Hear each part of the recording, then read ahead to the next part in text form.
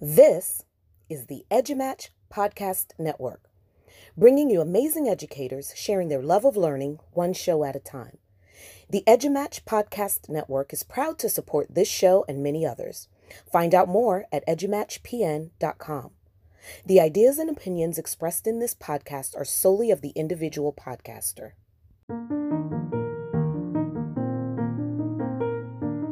Welcome to the Undercaffeinated Podcast, a weekly podcast for educators who don't have time to listen to a podcast, kind of like us. Each week we'll cover a different topic in education in just about 5 to 10 minutes. Our goal is to share bite-sized chunks of professional development so you can join us, whether you're driving your kids around, preparing dinner, making copies during prep, or really doing just about anything. This is PD for real teachers who are real tired, coming to you from Nevada, Colorado, and Florida.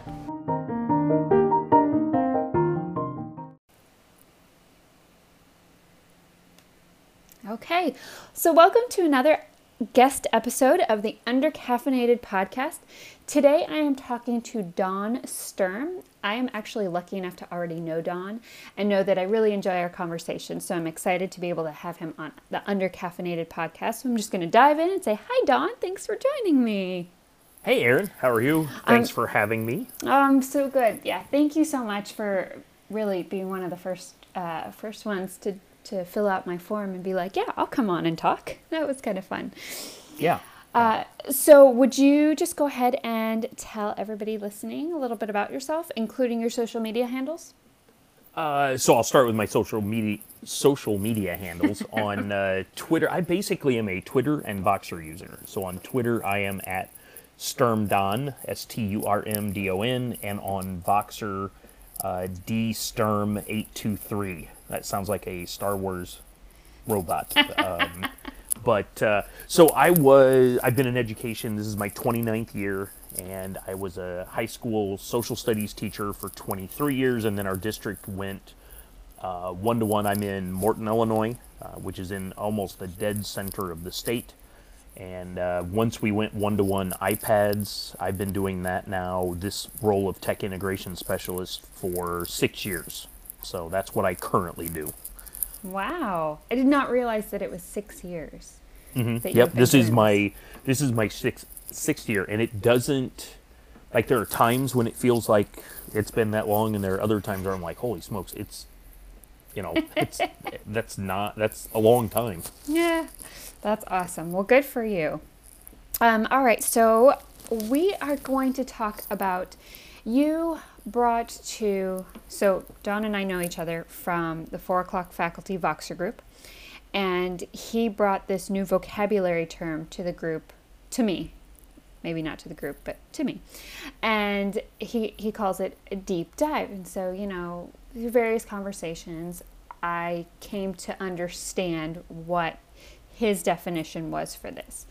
And so I thought, Dawn, it would be fun, and you can definitely tell me no if you don't want to do it this way, that it might be fun if I, played the role of a teacher, because, I'm a teacher, and if you took me through the steps of a deep dive, like an on-air coaching session.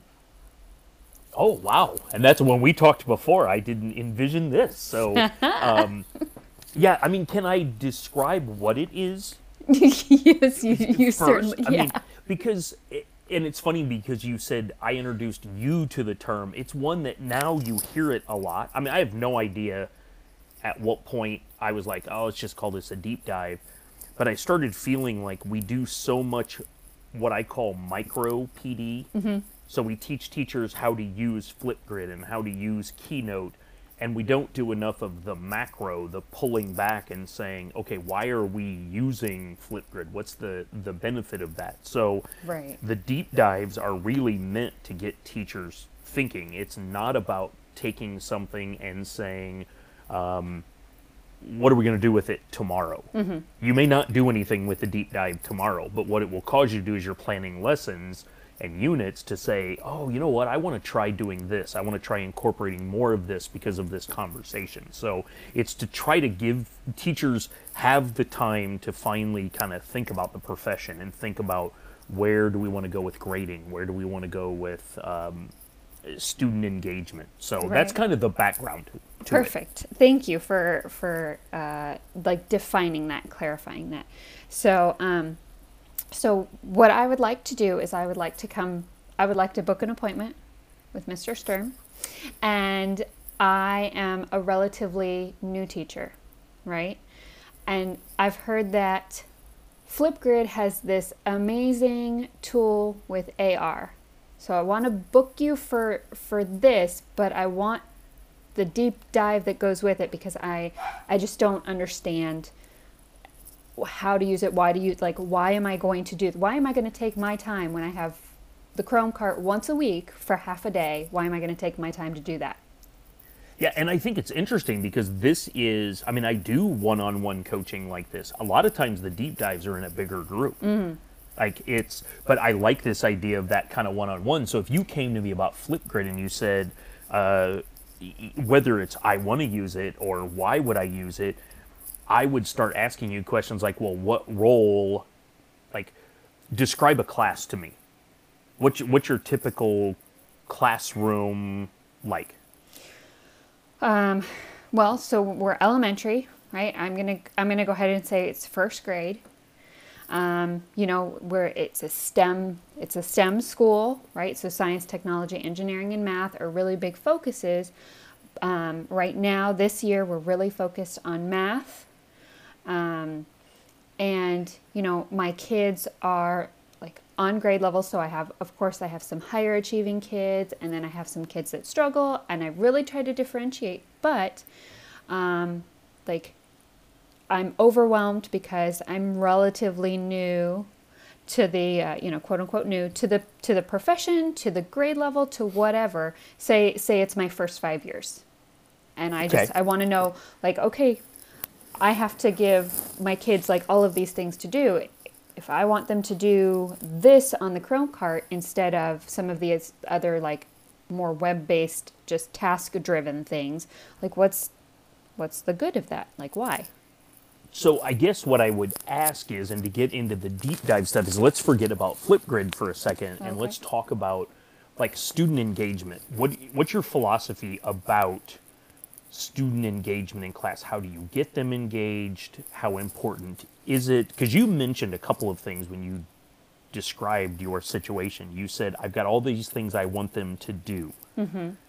So what is that like? Talk about that. Well, so some of the things are like assigned by my school. They have to do, I have to do so many minutes a day of this program, and then so many minutes a day of this program. And I could assign it for homework, or on the days that I have the Chrome cart, I could just have them do that, and then they don't have that necessarily for homework. So I'm going to stop you there for a second, if you don't mind. No. So you teach first grade. Mm-hmm. Have you read any of the research? I'm just curious. Have you done research on homework at early elementary, like K1, 2, 3? Have you? I mean, I know that I would rather have a lot of my first graders doing the extracurriculars that their families already place on them. But I also know in my school, homework is expected by the parents. Some version, whether it's, spelling homework practice, whether it's this program, whatever, like the parents are expecting that we're sending some homework home. And I'm not going to push that. Okay. So an admin doesn't require it. I mean, there's no board policy that says you have to send home homework. No. Okay. You don't particularly care for it. Not necessarily, no. Okay. So I'm just curious, have you talk about that parent component? You say I'm not willing to push that with them. Do you know for sure that's how they feel? Yes, because other teachers in my grade level have tried it and have gotten significant pushback. Okay. Other more experienced teachers.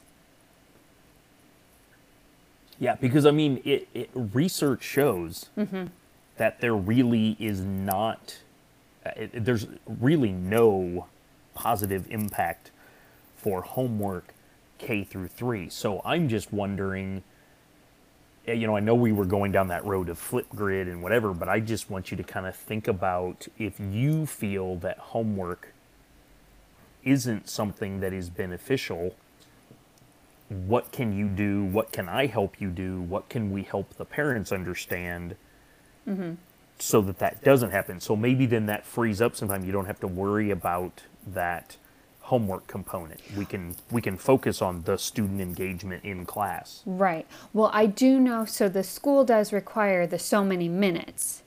And because we don't have like a class set of Chromebooks, and I have 2 desktop computers, and that's it, one of the only ways for all of the students in my class to complete all of the minutes, assuming they're all doing that, is to assign it as homework and then get them on it as often as I possibly can to whittle down that time for the week.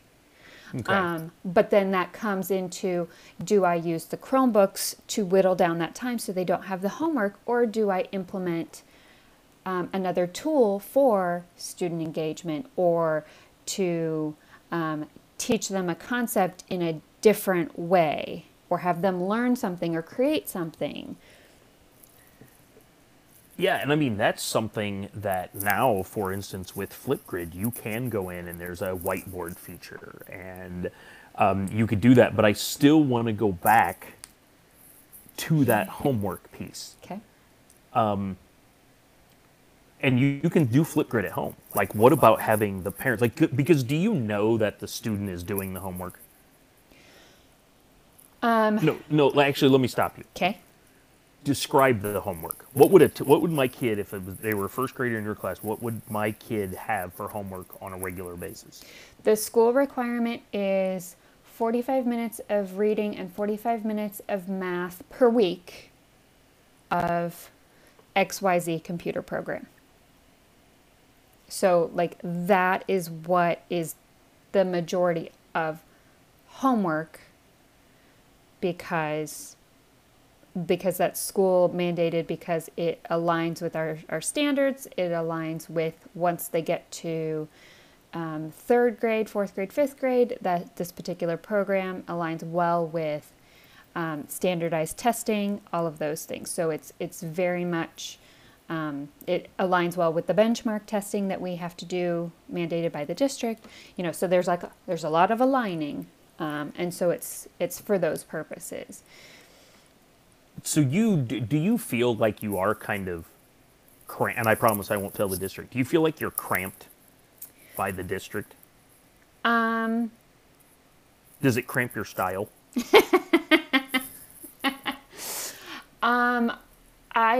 I'm gonna say, like, I don't know, because I don't know. I see the value because I see the data and the value, like when it gets to the older grades. I guess I see the benefit of what we're doing. I guess I just wish that we had more devices so that it was easier to do it during the day, so they didn't have to do it at home.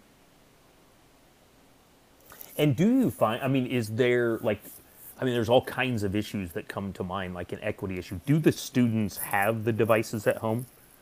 Like I'm trying to visualize, if they're required to do a certain amount of work on a device, right, and then they don't get that done in class, so they have to do it at home. Are those devices actually there?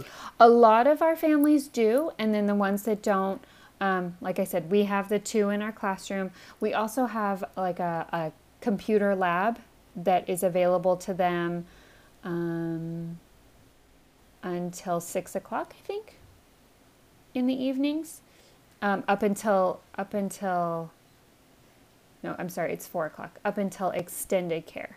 So that's just about an hour and a half every day. If their parents don't pick them up right when the bell rings, that's an hour and a half of time that that's free, that they can go to the computer lab and work there instead of in the lunchroom while they wait to be picked up. Okay, I mean, do you have that concern? Like, how do you know that this student X has done the work when they're at home versus, and I mean, I don't think I'm saying anything that's going to surprise anybody, versus a parent doing it. Right. So because of the program, it would be very easy for the parent to support them.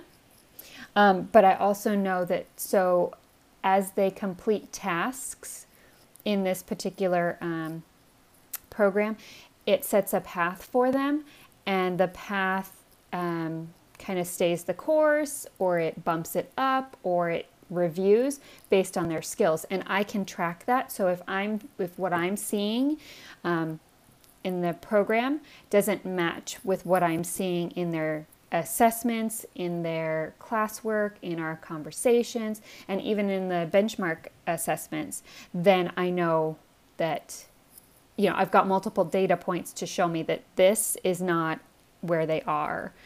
You know what I mean? And then I do know there are some kids that aren't doing it, and what are you going to do? Like, so I guess what I'm thinking through is it's that whole. I think you have to innovate within inside a box. I mean, you're in a situation where the district is giving you some parameters that personally I'm not a huge fan of. Okay. But there's only so much you can do as a newer teacher. Right. I'm not suggesting that you don't push. Like, you can make that box, you can push outside of that box as much as possible.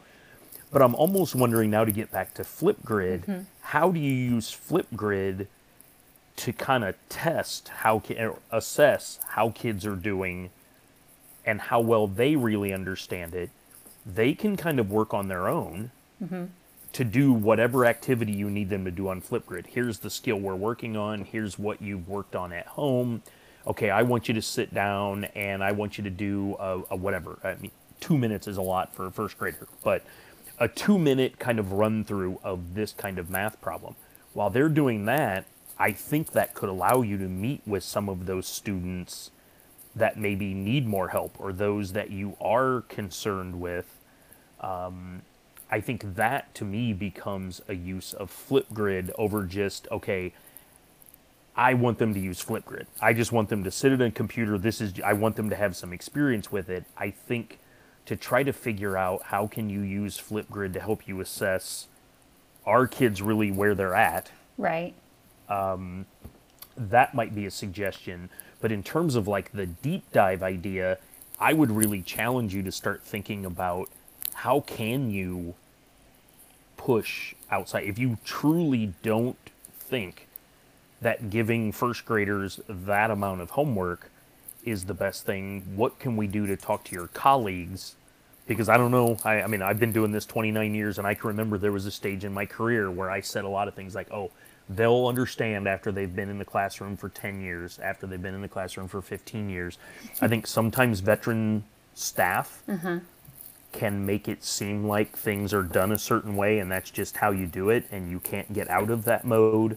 Our friend Elizabeth Merce and the Ditch the Clips, it's so easy as a new teacher to just grab on to that clip chart, and then before you know it, 10 years down the road, you've been using clip charts. Right.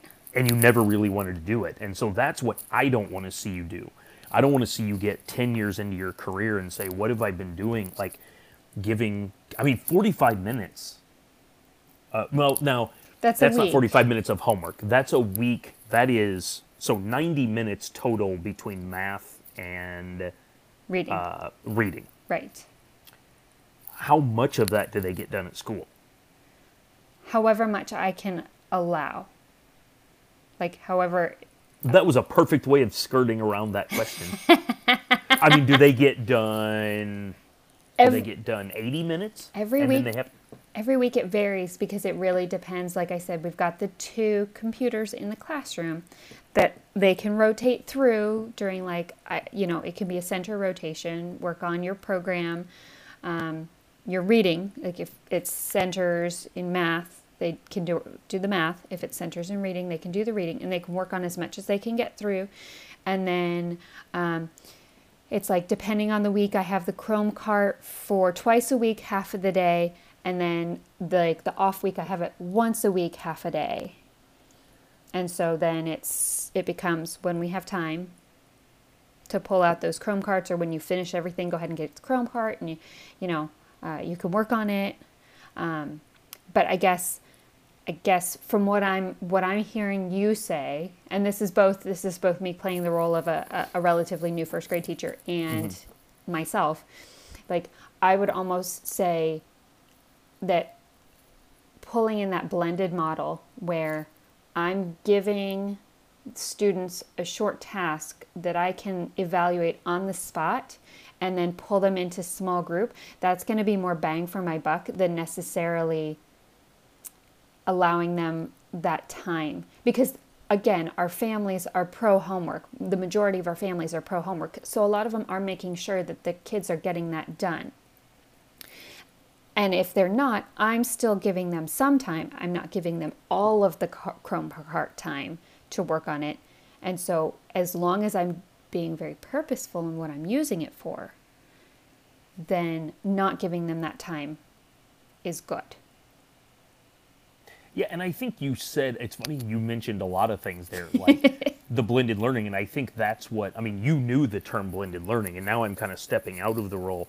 That's what would start happening in a deep dive, is as you would talk about these things, and this is a very different situation than I'm put in, not like when I do the deep dives, they're expressly, like you might have 15 to 20 people, and I'm giving them scenarios about grading and what grade should this kid get? And you've got different kind of arguments. Now it's just kind of you and I, and there are a lot. So I'm stepping out of this kind of situation. Right now, what I'm thinking is, as a new teacher, how do I get this new teacher to not just toe the line?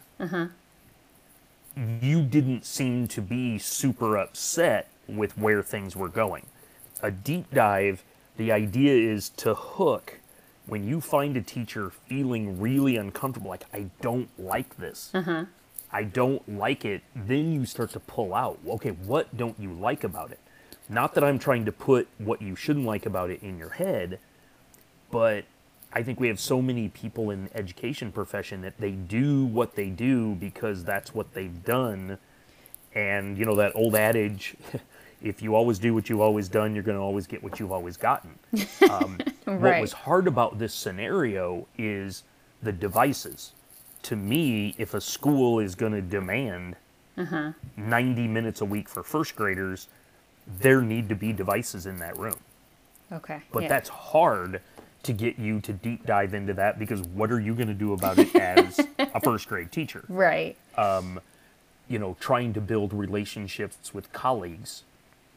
And, okay, how do you do it? And I'm not a big donors choose. I'm not saying, I'm not, it's sad that we have to use it. Right, yeah.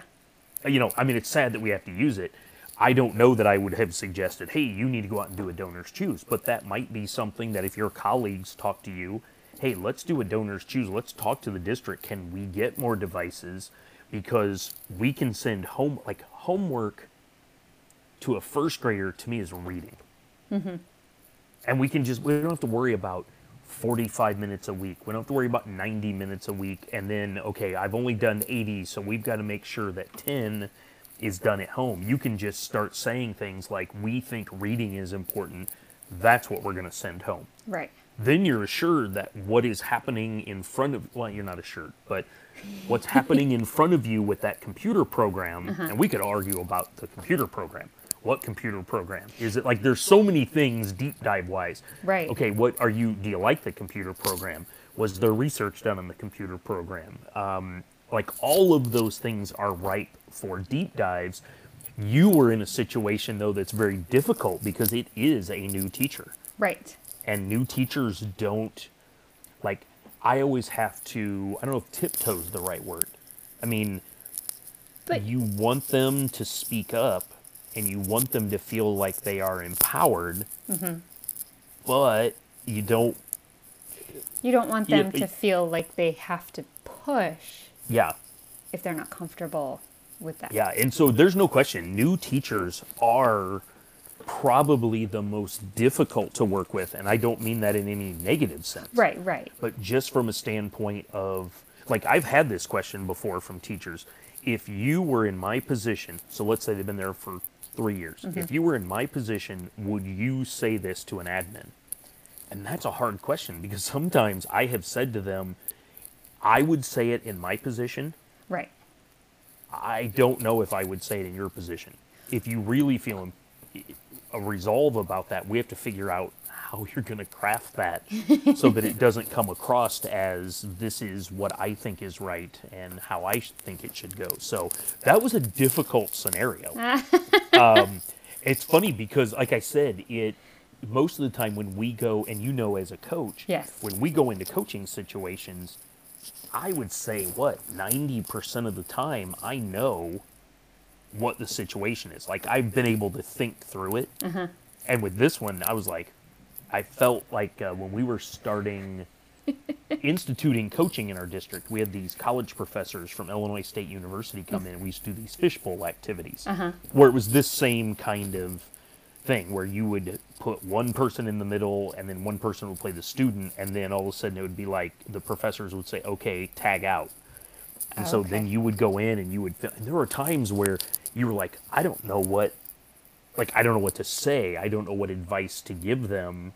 And I think that's the beauty of a deep dive. Like, I was giving more advice to you than I would typically do in a deep dive. Okay. All right. Like, That's good to know. most of the time in a deep dive, it is like, okay, here's a set of grades. What grade do you give this kid? And I smatter in a few zeros. I smatter in some weird test scores, and it's amazing. You would think in our system, everybody, well, here, you're going to add these all up. You're going to divide by the number of grades, and then you're going to say it's a 58. You got grades all over the place. You have some people saying B's and some people saying D's, and then you get into these big conversations about, well, does late work really matter? And what if they knew it? What was happening? Look at every day that they had a test, we need to look at what they were doing the night before, like what was happening in their family. And then you have other teachers that are like, no, I don't care, real world. It doesn't matter what happened last night. You've still got to perform. And so that's where that deep dive, I think, is just beautiful, because you get those set in their ways people that sometimes are like, oh, I never thought about that. And then you get sometimes those people who are the just, oh, we'll do anything and everything, and I'm going to let them turn in stuff whenever they want to. Then you have the older teachers say, well, wait a second.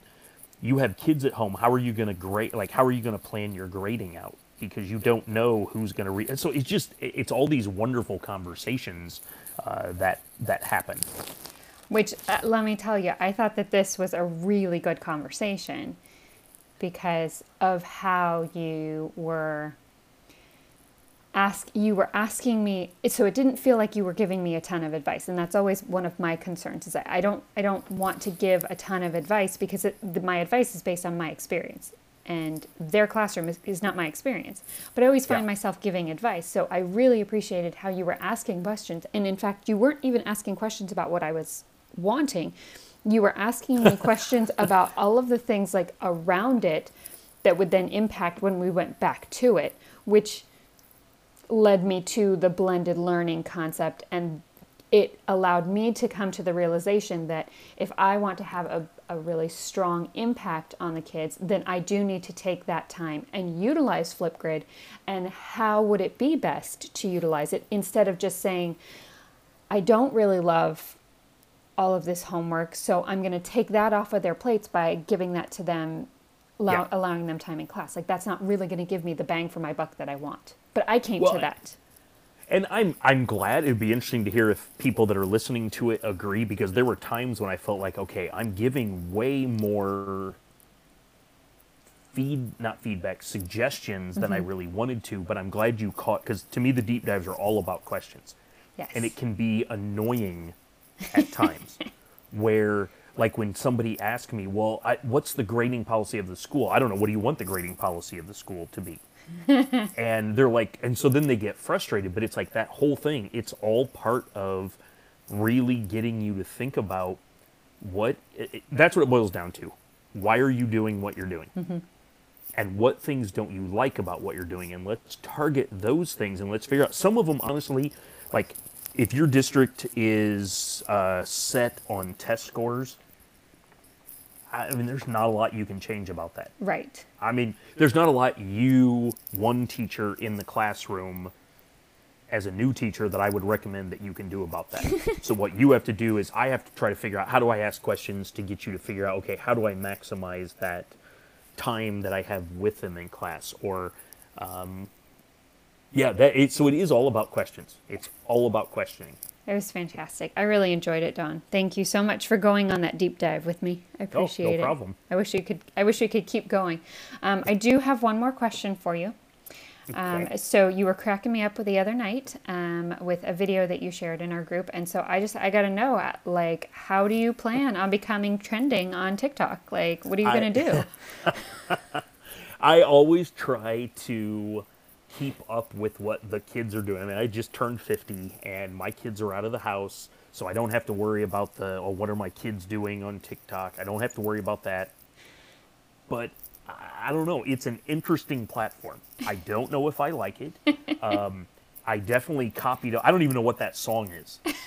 I don't even know. Is it Lil Jon or something like that? I don't know. But my favorite one is the woman with the oven, where she opens the oven up a couple of times, and then starts dancing, and her daughter. I love to embarrass my kids and my wife and all of that. So it's an intriguing platform. I don't know. Kind of like Snap. I mean, I'm definitely a Twitter guy for education, a Facebook guy for my kind of personal stuff.